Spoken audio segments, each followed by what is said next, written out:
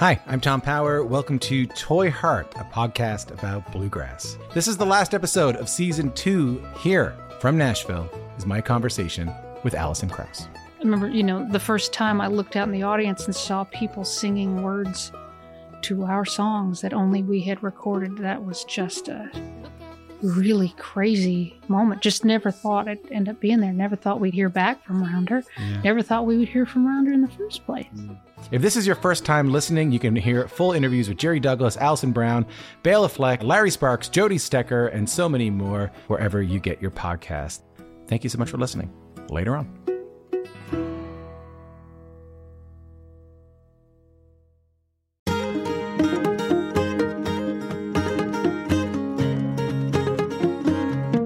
Hi, and welcome to Basic Folk, where we have honest conversations with folk musicians on the Bluegrass Situation Podcast Network. You are in the right place. Hello and welcome. It's Cindy House, the host of the podcast, here with my counterpart, the one and only Lizzie No. Hi, Lizzie. Hi there. Hi, Cindy. How's it going? It's going great, and I know that you have a lot going on in your life. This is actually the first time that we've spoken since your wedding, which was the best day of my life, and I probably speak for a lot of the guests that it was the best day of anyone's life. But more importantly, I need to talk about a piece of media that has recently changed my life. Are you familiar with the film Marcel the Shell? I sure am. Cindy, I cried my goddamn eyes out at that movie. Whoa. Okay. All right. The backstory is this. I, as many of our listeners know, am a stepmom of 3 children. They actually call me not mommy instead of like stepmom. They're like, not mommy, which is cute. And so everybody wanted to go see Marcel the Shell. And I was like, oh, that's so cute. I'll tag along. What a sweet kids movie. It was a movie for the ages. It was not just a kids movie. It gave voice to like a depth of feeling and connection that I've been looking for my entire life. Everybody needs to see it. If you care about like being a part of a community in a real way, if you care about art, if you are trying to transcend this petty day-to-day drama that we live in, like go see Marcel the Shell. And I'm not even being paid by them. Okay. Wow. That's all I have to say. It sounds like you're saying run, don't walk. Run, don't walk. For Marcel the Shell. I'm really looking forward to seeing that movie because I feel like there's not a lot of movies that come out that are like that just sort of squarely hit the nail on the emotional head.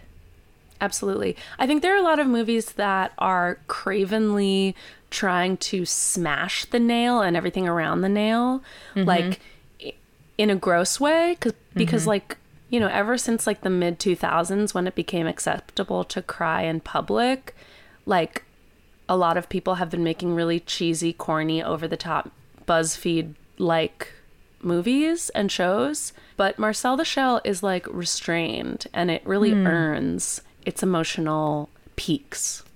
If you could put your finger on one pivotal mid-2000s event that allowed people to cry in public, what do you think that would be? That's really hard, actually. Okay, wait, it started with 9/11, obviously. People were publicly mourning, but I still feel like we were in the era of like, that's unusual. You know what I feel it was? Do you remember that website Upworthy? No, tell me more about it. It was a website, kind of like BuzzFeed, but like much less complex than BuzzFeed. They would just repost.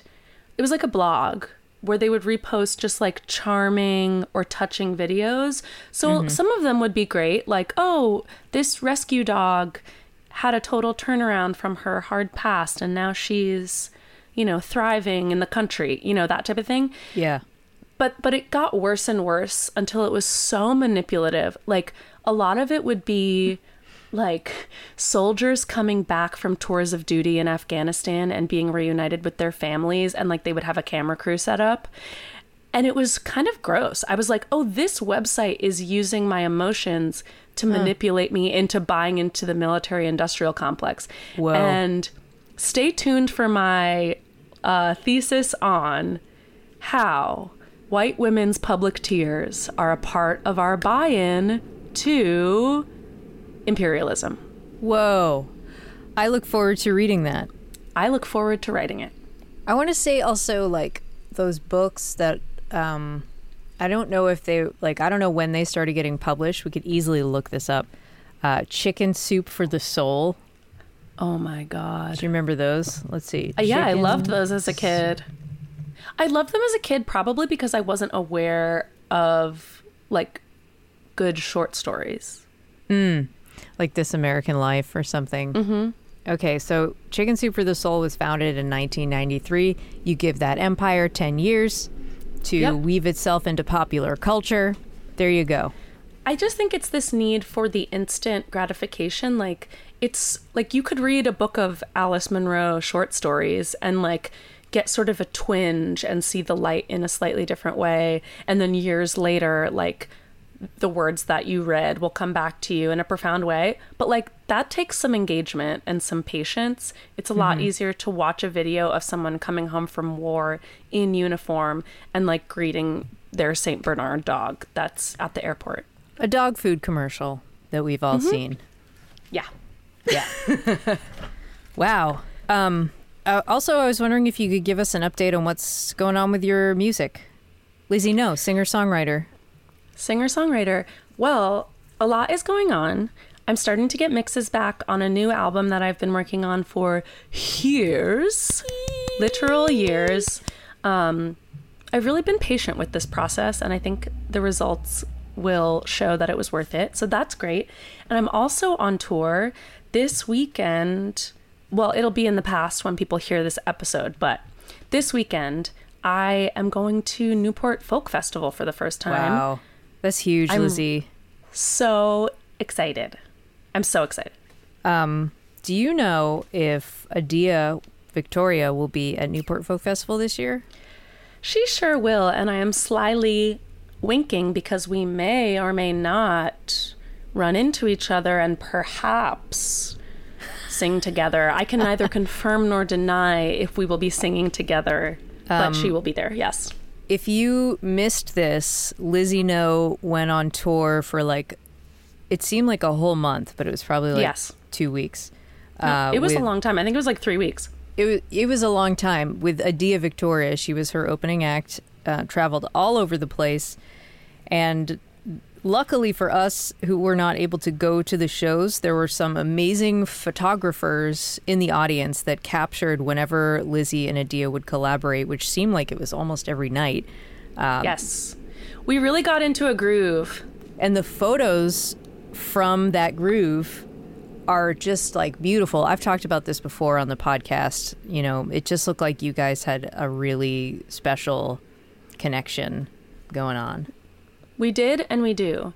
Can I now introduce the episode? Because I have thoughts. Let's do it. Yes, let's do it. Take it away, Lizzie No. As you might have surmised, this week's episode is an interview with my dear friend and blues rock icon, Adia Victoria. I'm so excited about this conversation, partly because it's just a treat to talk to Adia, because she's so freaking funny and smart and thoughtful, and brave in the way she's able to just go there intellectually on some tough topics. But also because it's a different type of conversation than we normally have, because I probably know her better than I know most of our other guests. Like, when we had this conversation, we had just recently gotten off the road together. So I tried to use my insights that I gained into her live set to inform the questions that I asked her in our interview. So that was just a treat for me personally. I think she's a really important artist for right now, because Adia treats the blues not just as a musical genre or a form. We all know, like, the formal elements of the blues, but she treats it as a tradition, like a river that she's stepping into. She treats it as a mode of creation. She treats it sort of as a spiritual practice and as a way of finding her way into courage and self-acceptance in a world that has been really hostile towards her in some ways. So we had a great conversation. She really challenged me to think deeper about some of the questions that I was asking. And we also just had a ball, shooting the shit like we love to do, whether in the tour van or on the Basic Folk podcast. Nice. Well, we're going to hear a song from Adia. This is like a new single that she put out in the last few months that I just love. It's called In the Pines. And then we'll get to the conversation between Lizzie and Adia Victoria on Basic Folk. I saw Jesus preaching at me from a sign on the side of the road. And beneath was a cross on the ground where they found you cold. That night your mother cried for Peter, Paul, and Mary, and she cried for the Holy Ghost. So later in the church, there's nowhere else to go. For the people round here, in the pines where the sun it never shines, and you shiver where the cold wind blows. In the pines where the sun it never shines, and you shiver where the cold wind blows. Welcome to Basic Folk, where we have honest conversations with folk musicians. I have been so excited for a minute now to interview my good friend, Adia Victoria. Are you calling from Nashville, Adia? I am. I'm actually at my cabin about 40 minutes northwest of Nashville in Ashland City. For the listeners who can't see, because this is an audio format, Adia is in a place I would absolutely expect her to be, which is like a very woodsy library looking place. But I have 1 million questions for you, and I don't want to keep you here all night. So let's dive in. Okay. Please introduce us, if you will, to baby Adia. You grew up in South Carolina, one of 6 siblings, is that right? Correct. Where are you in the birth order? Were you dark and spooky even then? Introduce us. So yeah, I'm from Spartanburg, South Carolina, where I was born and grew up, where I was raised. And I have 1 older sister, 2 big brothers, then it's me, and then 2 little sisters. So I'm in the middle. Did you have that middle child syndrome of like needing to be weird or being really shy? I feel like middle children go one of 2 ways. They're like big performers, or they like make themselves invisible. Yeah, I was a big performer ever since I was around like 4 or 5. My school that I went to was attached to our church, and so we would do like choir and sing at Christmas, and I was always like, "Hello, my baby, hello, my darling." And they're like, "Okay." That is incredible. That leads me to my next question, which is that you were raised Seventh-day Adventist. Some people know a little bit about it. Some people don't. I think it does have sort of like a mysterious reputation as being like kind of closed off to the outside world in a way. Did you have a sense from your religious upbringing of like 2 things? Your parents' hopes for you when it comes to like the faith tradition you were raised in? And did you have a very like particular sense of your relationship to like the outside secular world? Like, what was your worldview growing up? Well, I mean, it was kind of culty, the church. It was actually started in upstate New York in the 1800s, where all of these new religions, new earth religions, like popped up. Like Mormonism too. Mormonism, yeah, it was tied to that, and all these just like weird Christian sects, and ours was the Seventh-day Adventist Church, and so we were actually doubly cut off from the world because we keep the Jewish Sabbath. So from sunset Friday night to sunset Saturday, we had to like turn off all electricity, and like we'd go to church and worship and just basically be alone with your thoughts and God. And then we also had a special diet. So I spent a lot of my childhood vegetarian and vegan. And so I was just completely cut off from the world for the first 11 years of my life until I went to public school for the first time in 6th grade. But yeah, I mean, I think like the adults all of me and my friends and my siblings, like all of our church and school friends, all of our parents seemed to be mostly preoccupied with like keeping us away from the outside world, the secular world, and just getting us to Jesus for the second coming, just making sure that we were going to be saved when that trumpet sounded, and everything else was just kind of a blur, but just making sure our soul was saved. But they didn't really do much in terms of our humanity. Well, damn. I mean, what were some of the biggest culture shocks when you went to public school and middle school? Let me see. Shaved legs, crop tops, pierced ears, Backstreet Boys. Just pop culture. I remember just doing like a deep dive in 1997, the first year that I was in public school. And I remember when Biggie died, I was like, okay, B.I.G. died, and so I was like making notes so I could like just go in the hallway and like, hey, did you hear that notorious B.I.G. died? Like, I was just so out of the loop, and like I had no idea about like dating and boys, and I mean I was just so weird. And then I played the tuba too that year, so I mean I had it coming. I really had it coming.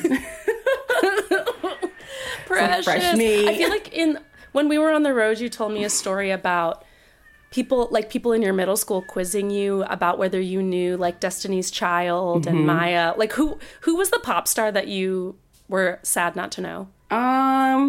Honestly, like I wish I had more time with Aaliyah growing up. Yeah. I got into her in 1997. She was like my first female pop star that I just fell in love with, but I was late to the game, so I really didn't know about her like back in 94 and like when she first popped off. But I loved her because I could emulate her because she was kind of tomboyish, mysterious. But I mean, by the time that we moved out of the church, we got cable, so I fell in love with Britney Spears, and I was able to find Christina Aguilera and get like glittery eyeshadow.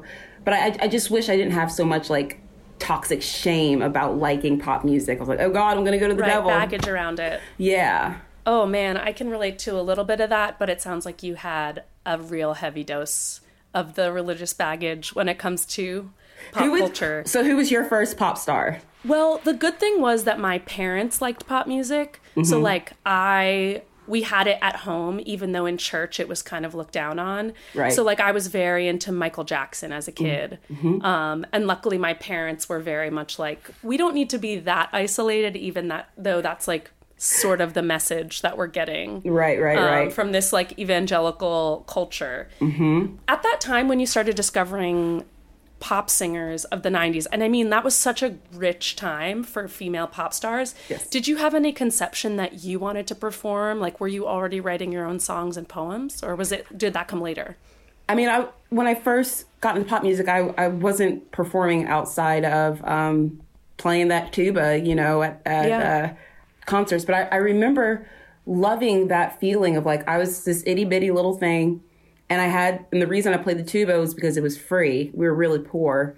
So I would be able to like bring home the tuba with me. And I was really fixated and obsessed with being able to hit a low A note on the tuba because it's one of the hardest notes to hit because it's so deep. And I remember I practiced all semester, and one of the songs we were performing was My Heart Will Go On by Celine Dion, very 1997. Oh my God. And I remember hitting that low A note and feeling like everybody else in this band is like sitting on top of my shoulders. Like I am undergirding like my little breath. And I just remember feeling so proud of myself and just playing the tuba. I felt like I was performing and like I was needed there. I had a space, that I was happy to fill. And so that was my first foray into secular music. And then I later tried out for the cheerleading squad in 6th grade and I made it. I auditioned to Sade Swinging My Way. Stop it. Don't look good to me. But I wanted to be like in front of a crowd because I was so reclusive and so quiet. But like being able to share in front of a crowd like made me come alive at that point. And were you in ballet at that time too? What's the timeline? Like were you like already thinking of yourself as like a physical performer? Yeah, so I started dancing actually around 6th grade, 7th grade actually. That was 7th grade. And the thing that got me into dance was my grandmother recorded this 80s movie called Fast Forward. It came on like HBO one night and I had it on VCR or VHS tape, and I would watch it religiously and just like learn the dance moves. Like it was all like 80s, like breaking kind of style. Like, but I loved it. I was just like, this is so fun. And so I started doing like after school programs with ballet and contemporary, and it kind of gave my body back to me because, you know, growing up in the church, especially young girls, like we're so shamed about having a body, like the spirit's separated from the flesh is condemned. But I was like, no, my flesh is fine. Like I can pop and lock, you know, like it made me want to figure out more ways that I could be at home in my body. So that's what dance did. And then I would continue to do ballet and contemporary modern dance through high school. I think that like the Enlightenment did us all dirty when it comes to like Christian culture in America, because you see so many people that like, I feel like you can sort of tell when someone was raised Christian, and like I count myself in that group. And it's not all Christianity, you know, it's not all spirituality is bad, but this particular like Enlightenment hangover that we have, where we have to like be intellectuals and be in our brains and not let emotion and physical impulses like get in the way, is like the worst way to make art. It's the worst way to heal yourself in your mind. It is the worst way to live. I feel like I just want our whole country to get free of that hang up. That Puritanism. Yeah, I felt at war, like, with my body, because I was told that, you know, my body was inherently sinful, like the flesh was sinful, but then also my body was a temple of God. So it was very conflicted. It was this paradox. And I remember around like 5th grade, when I was still in the school, I began like biting my fingernails viciously, like till they would bleed. I was just like attacking my body from anxiety of just like, oh no, I have to be at war with my body. And then it like, I had like eating disorder issues where I wouldn't eat. And I was just like, I don't know. And then there's the extra burden of like, girls are like, can't show your shoulders because you'll be distracted. Boys will be distracted. And it's like, so now I'm in charge of the knucklehead boys' morality too. It's just like, Jesus Christ. Right.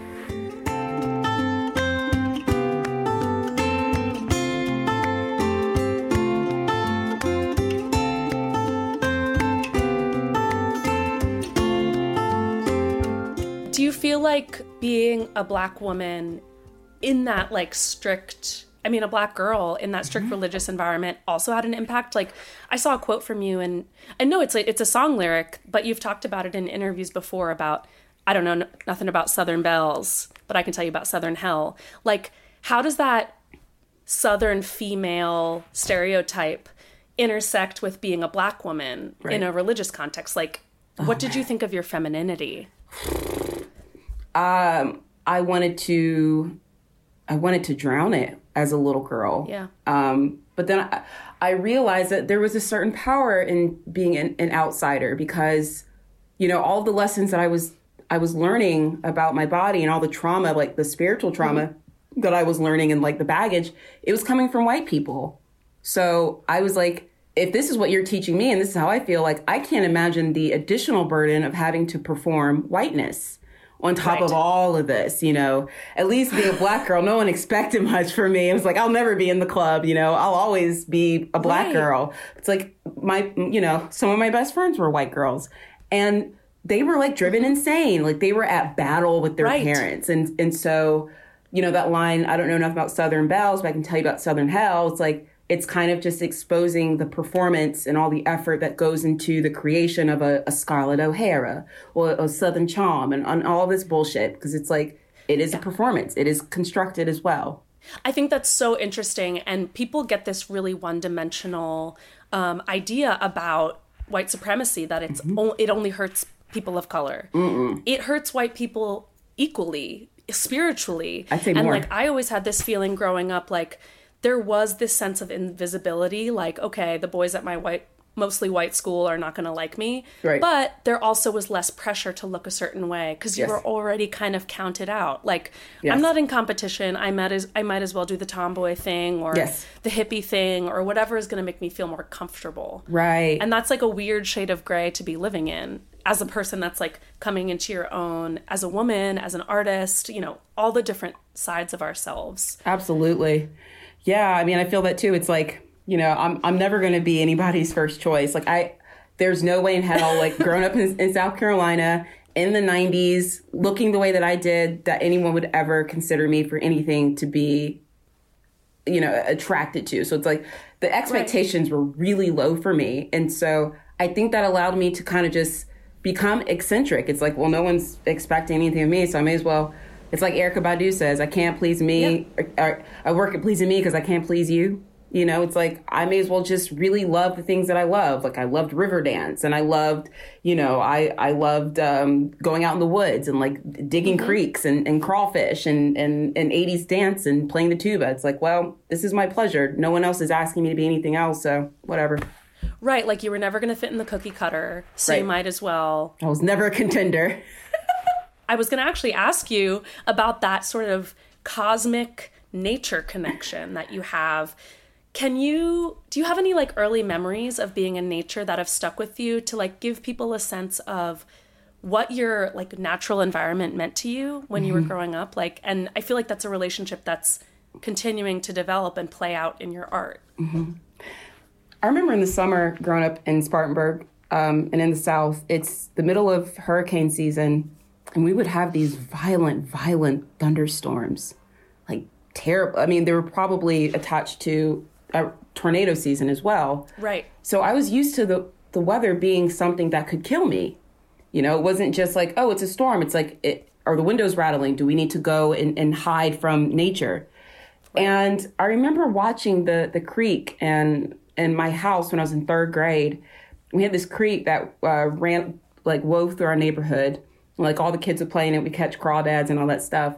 But when it would rain like that, the creek would get so violent. It would overthrow its banks, and it would, like, flood people's backyards. It would, like, get into, like, people's basements and whatnot.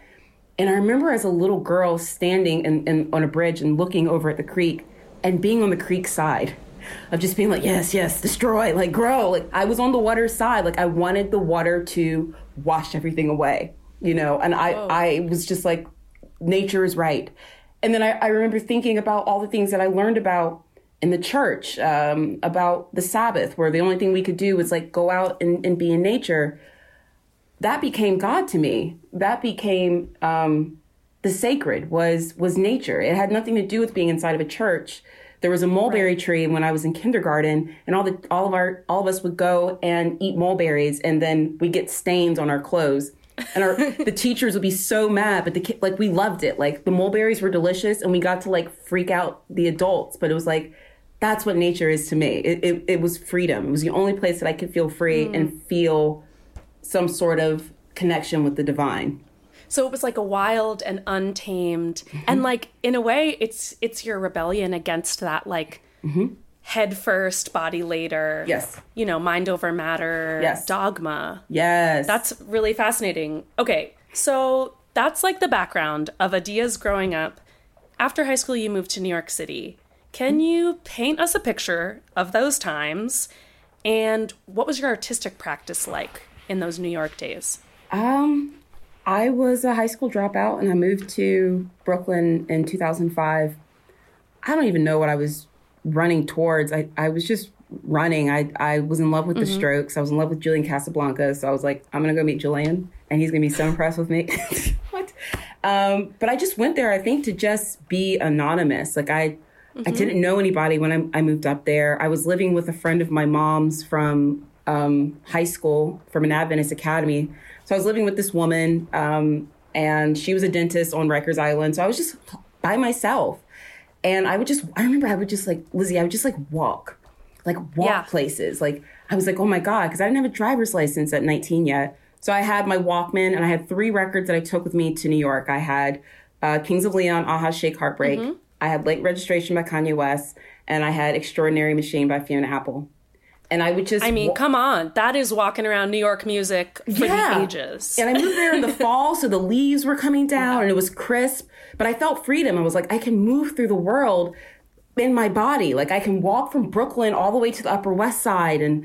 But I didn't have art there. And I remember there was this line that Toni Morrison says in Sula, where she was talking about how any artist that doesn't have art is dangerous.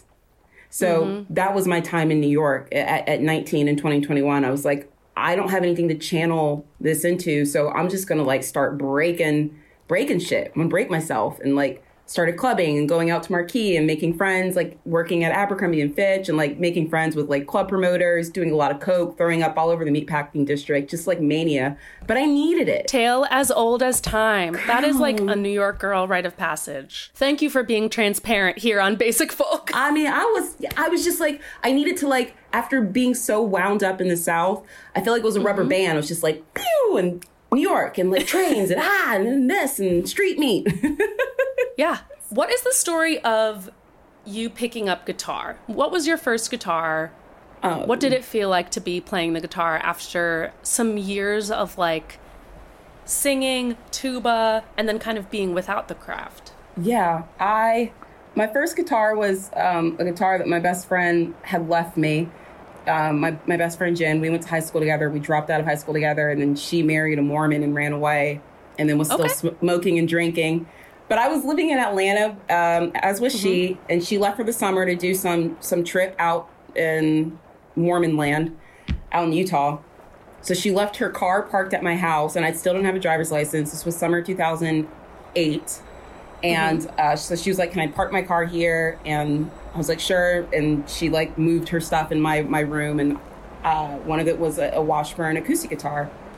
And she had gotten me into country music, like Johnny Cash, Waylon Jennings, Merle Haggard, Patsy Cline, all the like the golden classic stuff. And I had this guitar, and so I was just like, let me see what this is all about. And I was into like MGMT at this time, as one was in 2008. As everyone was. As we were. Oh, it's raining. I hope that doesn't. It's raining. Okay, you'll hear the rain. I can't hear it, but if we can hear the rain, then you can certainly hear the subway outside of my apartment. So we're just going to call it found audio. Ambient sound. Ambient noise. Room tone. Yes. Yes, Lizzie. So yeah, I started learning. The first song I learned on guitar was Pieces of What by MGMT. And God, I'm so old. And then You're really not. You're really speaking to a lot of people's upbringings here. I hope so. Those early young adult days of MGMT, or like you'd go to a party and like Girl Talk would be playing. Yes. Like, those days. Today's kids will never know. They don't make them like that. Will never know. They don't make them like that no more. They don't make them days no more. But I mean, I just I'd gotten into the blues at this point. And I started journaling again, because I didn't journal at all the whole time I was living in New York. It was just a blur. And so I started journaling once I moved back south to Atlanta. And I was working as a telemarketer. And I remember just being obsessed with the guitar. Just like this, it was kind of like what I loved about dance, was this rhythm of like this connection with your fingers, of learning how to coordinate, connect your mind to your body. And then your fingers just becoming this little orchestra. So the guitar got me off of like drugs, and it got me off of like trying to destroy myself. It gave me something to live for, something to not like destroy like it gave me an incentive to live. And I was, listening to Skip James, Robert Johnson, Victoria Spivey, and I loved the stories that they could tell about Black Southern culture, Black Southern existence. Right. And then I just started simultaneously writing again as I started learning the guitar. So it's kind of this renaissance of me being a telemarketer and just being obsessed with my hands and learning how to connect back with my body. Okay, I want to keep going through your very remarkable life story. Okay, you have Beyond the Bloodhounds, which is your major label debut. It's a statement on the blues. It is inspired by literature. Yeah. And what I'm interested in is how it was an introduction for you of like, this is who Adia is. This is your first impression to the world, right? Because it's your major label debut. Yeah. So beyond like sound and song selection and all of the sort of like nitty gritty of what goes into the album, what did you want people to take away from that album as far as like, this is who I am. This is my debut. I mean, I felt like making that debut, I made that on my terms. And like, honestly, like, I'm not trying to be arrogant and I'm not trying to be a troll, but like, what I wanted people to take away from that record was fuck you. I don't owe you anything. Like, I don't owe you a 1-4-5 progression. I don't owe you a hook. I don't owe you, you know, black people in Americana. We always got to sing soul and uplift the white people. Like, mammy. Like, no, I don't owe you comfort. I don't owe you that. Like, if you're going to listen to this, you're going to listen to my demons and you're going to listen to my struggles. I don't owe you shit. And so that's been my guiding philosophy the whole time that I've been in the industry. And it's like, and it's not to say that I don't make friends. And it's not to say that, like, I don't appreciate where I am. I do. It's cool. I'm amused. I'm tickled. But I don't owe these white people shit. And the blues is whatever I say it is. Say that again. The blues is whatever I say it is. And that's what I want. That was the umbrella that I was standing under, that I've slowly been fortunate and privileged enough to expand it to include more of my brothers and sisters who are doing this work with me. It's like, actually, you know what? The first thing I'm going to do is reclaim the power and the privilege from the definers to define me. And I'm going to look back at them. So that's what my major label debut was all about. It was as punk as it was blues. It was still that little absolutely freak little girl from South Carolina that loved Riverdance. Like, This is my pleasure. Yeah, it really is an eclectic record. I mean, well, you've also said that during those early days of touring, you found yourself getting, like, burned out and that it took a toll on your inner life. Yeah. Like your interiority. Can you talk about the touring that went on? Like, that must have been such a whirlwind. And, like, how did you get yourself back to sanity? What were some, like, did you develop strategies to keep yourself safe and sane and well? Yeah, I mean, the first tour was really fucking hard, Beyond the Bloodhounds. That campaign kicked off. I found out, me and my partner Mason found out that we were pregnant, and I had an abortion like a few weeks before the record came out. I found out I was pregnant on tour. I was like, shit, that's weird. Oh my God. And so, you go home, and this thing that you've been working for, this ability to finally perform your art the way you want to, that has been my dream since I was a little girl, I now had to have an abortion because I needed to protect that. And that was mine. So I think that I've taken this very seriously. I've taken this autonomy because I know what I've had to give up for it. I know that it's not just something that, like, I stumbled on. I wasn't just down at the crossroads playing with the devil. Like, I worked toward this. I gave up sacrifices. I killed for this. And so I'm very vicious about taking ownership of it. And it's not to say, like, I'm not like a megalomaniac, like, this is mine, but It's like, this is my life. And I think that when I went out on that first tour, I didn't understand how much people would feel entitled to me past my music. I've always been like, I make the art, have the art, leave me alone. That's not how it worked. That's not how it works for women, I'll say. No, exactly. So I was expected to do a lot of emotional caregiving, and, like, just a lot was pulled out of me that I had never had to give to people before, in a way that I was not prepared to, in a way that I don't ever want to. And I think that as I've gone on, I've learned how to be accessible to people, but still respect my boundaries. I started meditating a lot after the first record cycle. I started meditating actually at Aaron Dessner's studio in Long Pond. We're about to get to that. But I knew that my mind was being pulled at in a way that I hadn't felt since I was a little girl in the church. Like, it felt under attack. And so I knew that I needed to fortify my mind, fortify my own boundaries, and retake ownership of myself. Okay, I want to talk about Silences. 2019, co-produced with Aaron Dessner.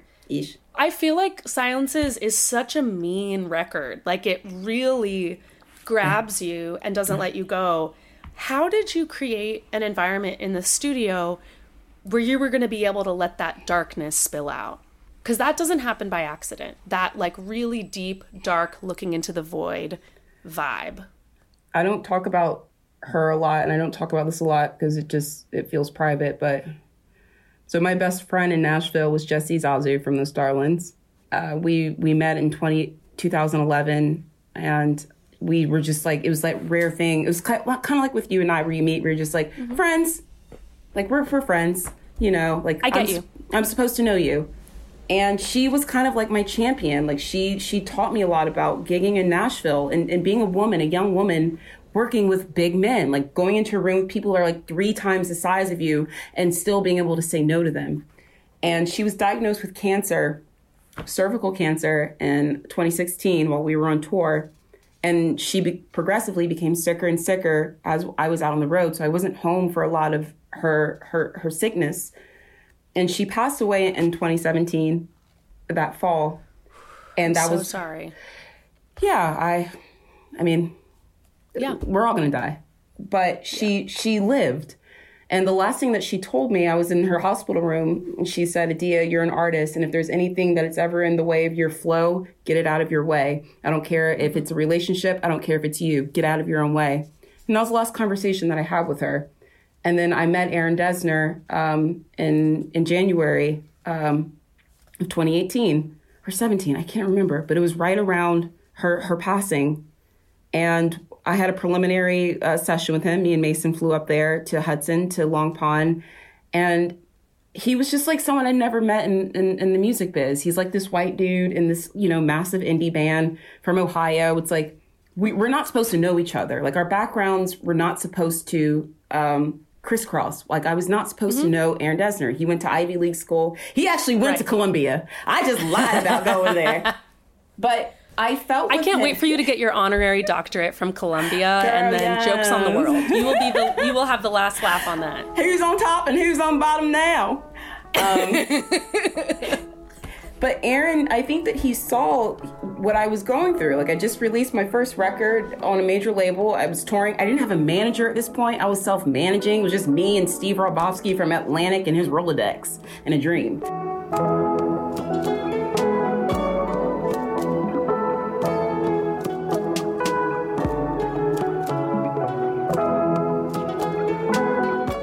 The song that I wanted to talk about, you already mentioned, which is Pacolet Road. Yeah. I think it's an interesting point of view on that song. You're not like alluding to your ancestors. You are talking directly to them, sort of. Were you feeling like a sense of responsibility for how you would represent like your Black female foremothers? No. I was actually angry at a lot of my Black female foremothers when I wrote that song because, you know, I grew up in the shadow of generational trauma and generational abuse, where a lot of the women that came before me in my family protected the men and allowed the men to do terrible things to the girls. So I was pissed. And that song was kind of me like giving the middle finger to all of these women that sat and gave their lives away, their brilliance away, their gifts away, you know, in the service of some mediocre Black man. So it's like, fuck you. Like, you know, I'm going to do everything in the world that my grandma ever wished she had. And I love my grandma. I adore her. She's an artist. She started painting once my terrible grandfather fucking died. But she understood where that was coming from. And my grandma's, she's always respected that in me, of just like, she always respected the artist in me. And I think that she kind of lives vicariously through me, of just, that's what I could have been if only. So my way of honoring her is by embracing the punk side of the blues. Yeah. Oh, man. I'm going to be revisiting this interview for, like, gems of wisdom, because it's so important that we get beyond the, like, blank girl boss feminism. Like, it needs to be messier and trickier than that for it to work. Yeah. Speaking of which, I want to talk about South Gotta Change. You are someone who you're not going to sit on the diversity panel and have the, like, uplifting, simple conversation about kumbaya, we're going to all come together, just a little more understanding. Let's talk about race so white people feel better. And I'm not... Black experience.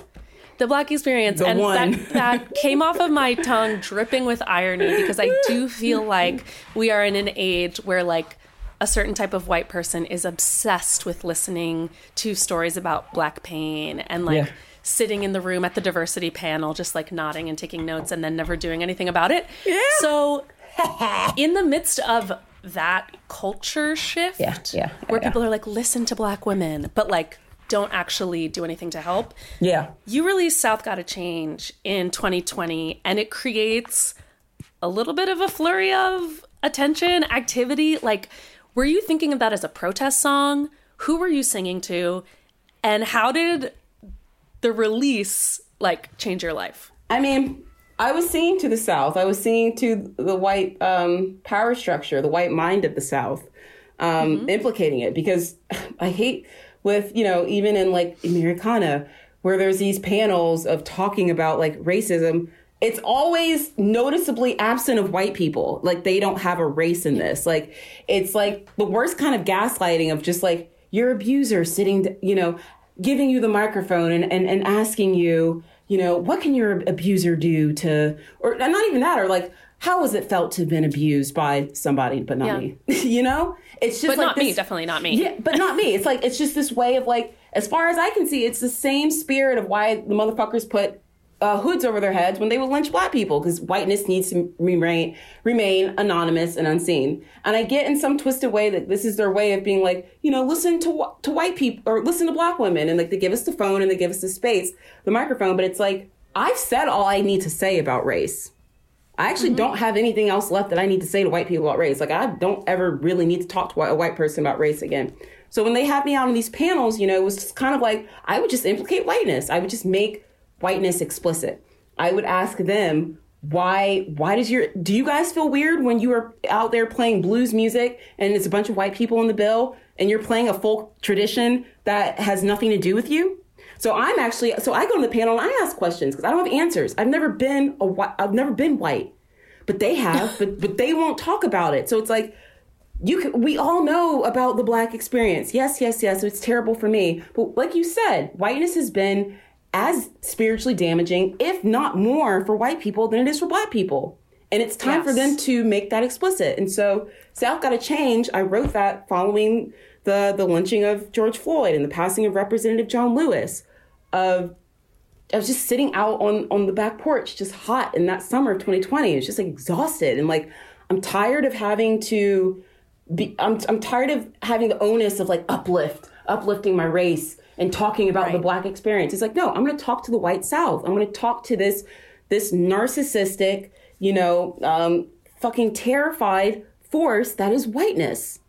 And I'm going to talk to it directly. And I know that every single white person that listens to that song knows who the fuck I'm talking to. I'm not talking to black people. I'm talking about the white South that just wears mask after mask after mask.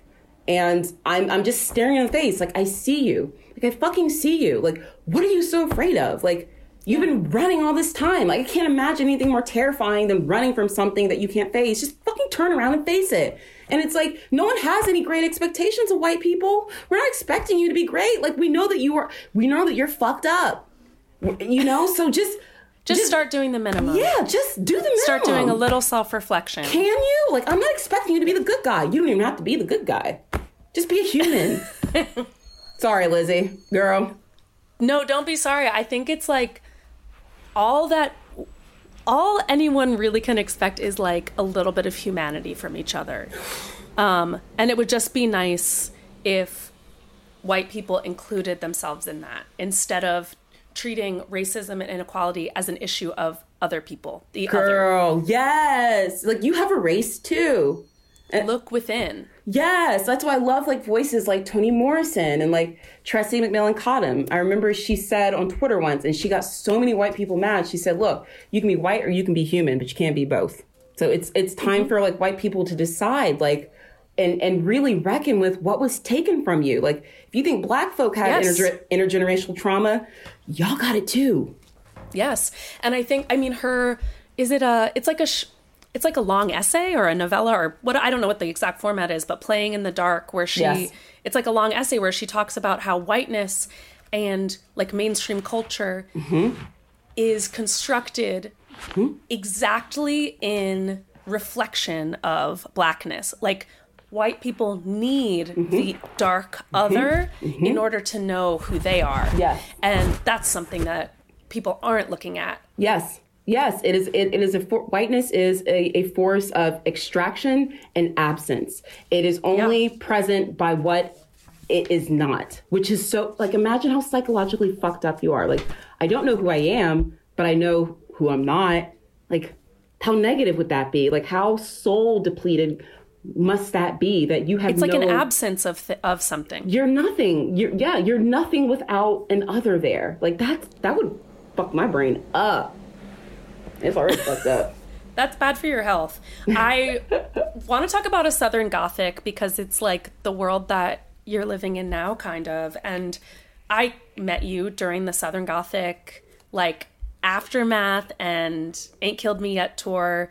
You were thinking a lot about death when you made this album. And do you feel like that was just a pandemic preoccupation, or is that something you're going to keep speaking on in future albums? No, I think that growing up in the evangelical church, I was very death-minded. They put death on my mind. But they taught me that death was something to be afraid of. And I, as a little girl, I was fascinated by people's fears, because I realized that there was a lot of truth that people weren't talking about that was tied to their fears. And I had a lot of cats growing up. And then I remember when my cat Tiger died, I was 8, and my brothers put him in a box and put him in the woods in the kudzu behind our house. And I remember when I learned about what happened to a body after it died, about decomposing. I remember when Tiger died, I was like, now the rotting process begins.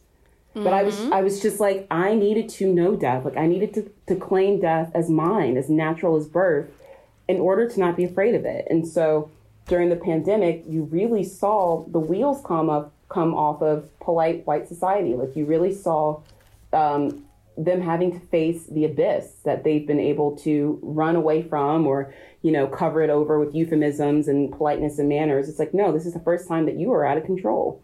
This is the first time where you can't treat the rest of the world like an extension of your fucking home. Like, there's rules, there's house rules here, and you do not set them.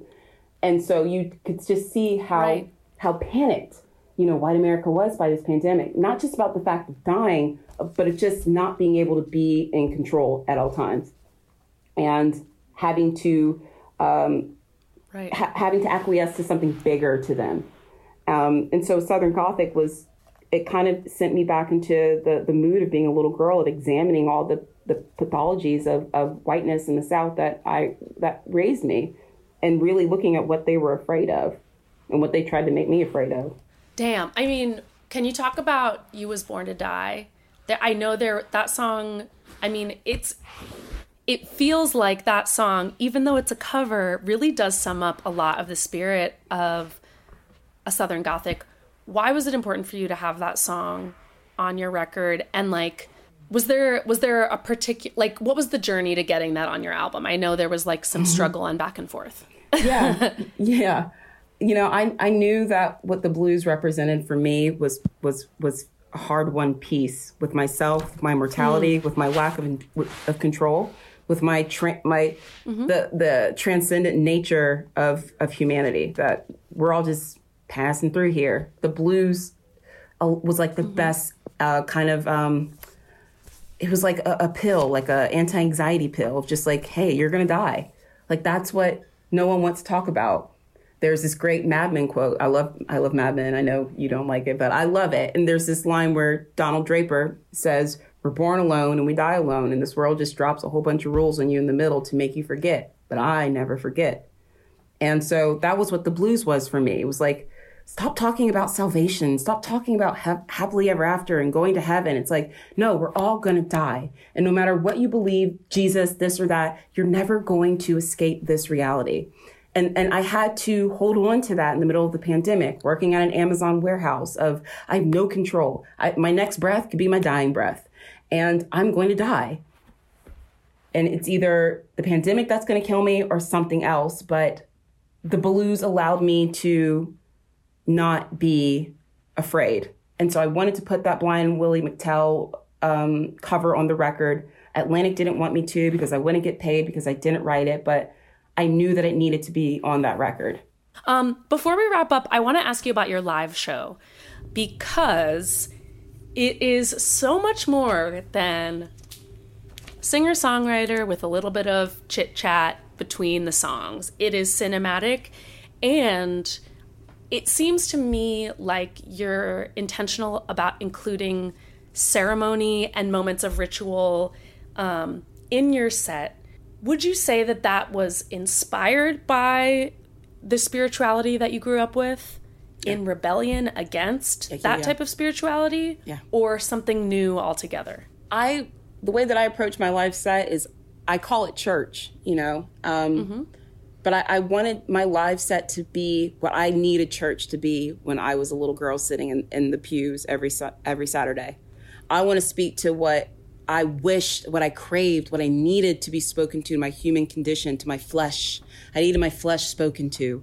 And that's what my live show is. It is church. It is sacred. It's not just like, hey, I've got these songs. It's like, no, I'm on this human experience. This shit's fucking wild. Like, this is absurd, y'all. And that is the most common, that is our common ground as human beings. Is like, we don't know why we were born. We don't know what we were before we were born. We don't know when we're going to die. We know it's going to happen. But we spend so much time denying that, of branching off from that very core truth. And so I want to bring that core truth, what has been rendered taboo, death, and the experience of transcendence, to my live show and speak to people. And I don't care if you're black, I don't care if you're white, I don't care who you are, you're gonna die. And the blues is a way to help you surrender to that truth. That is a shit hot note to end on. I am so grateful to you for speaking so candidly about your life and your art. And it is also cool to like post interview someone that I've been on tour with, when I'm like, you're in the van and you're like, ooh, I have this question, and it pops up, and now I actually have a format to ask them all. Yeah. Are you down to do a lightning round? Yes. The rule of the lightning round is don't think too hard, just like whatever the first thing that comes to mind. No problem. Okay. What is the last book you read and loved? The last book that I read and loved was In the Absence of God in the Presence of the Sacred by Sam Keen. Who is your dream duet partner? Oh, shit. Fiona Apple. Follow up, I'm going to switch the order because I was going to do this later in the lightning round, but what is your favorite Fiona Apple song? My favorite Fiona Apple song is Left Alone. What is your favorite Nashville restaurant? My favorite Nashville restaurant is my grandma Betty Ann's Kitchen. For $1 million, would you kiss Jeff Bezos on the mouth? Yes. I would stick my tongue down his throat. For $1 million, would you punch Jeff Bezos on the mouth? Girl, I'd do that for $1. What's your favorite color? Black. Who's your favorite clothing designer at the moment? Favorite clothing designer at the moment? Shit. I don't know. I've actually just been buying a lot of vintage on Etsy, so I love that for you. Yeah. I love that for you. A woman of style. Okay, what do you want done with your body when you die? I don't give a fuck. Don't bury me. And I don't want to be bury me. Don't bury me. Don't bury me. Like, don't. I don't want to be in a casket. Like, just throw me in the woods. I don't care. No. But just don't bury me. Don't embalm me. Cardboard box under the kudzu? Yeah, just let it nourish something. I don't care. Do you know any good curse words en français? Yes. Va te faire food. Go fuck yourself. Va te faire food. Adia Victoria, it has been an honor to talk with you. Thank you for being game to answer so many deeply personal questions on Basic Folk. Everybody, go listen to the single Ain't Killed Me Yet. Thank you, Boo Mama.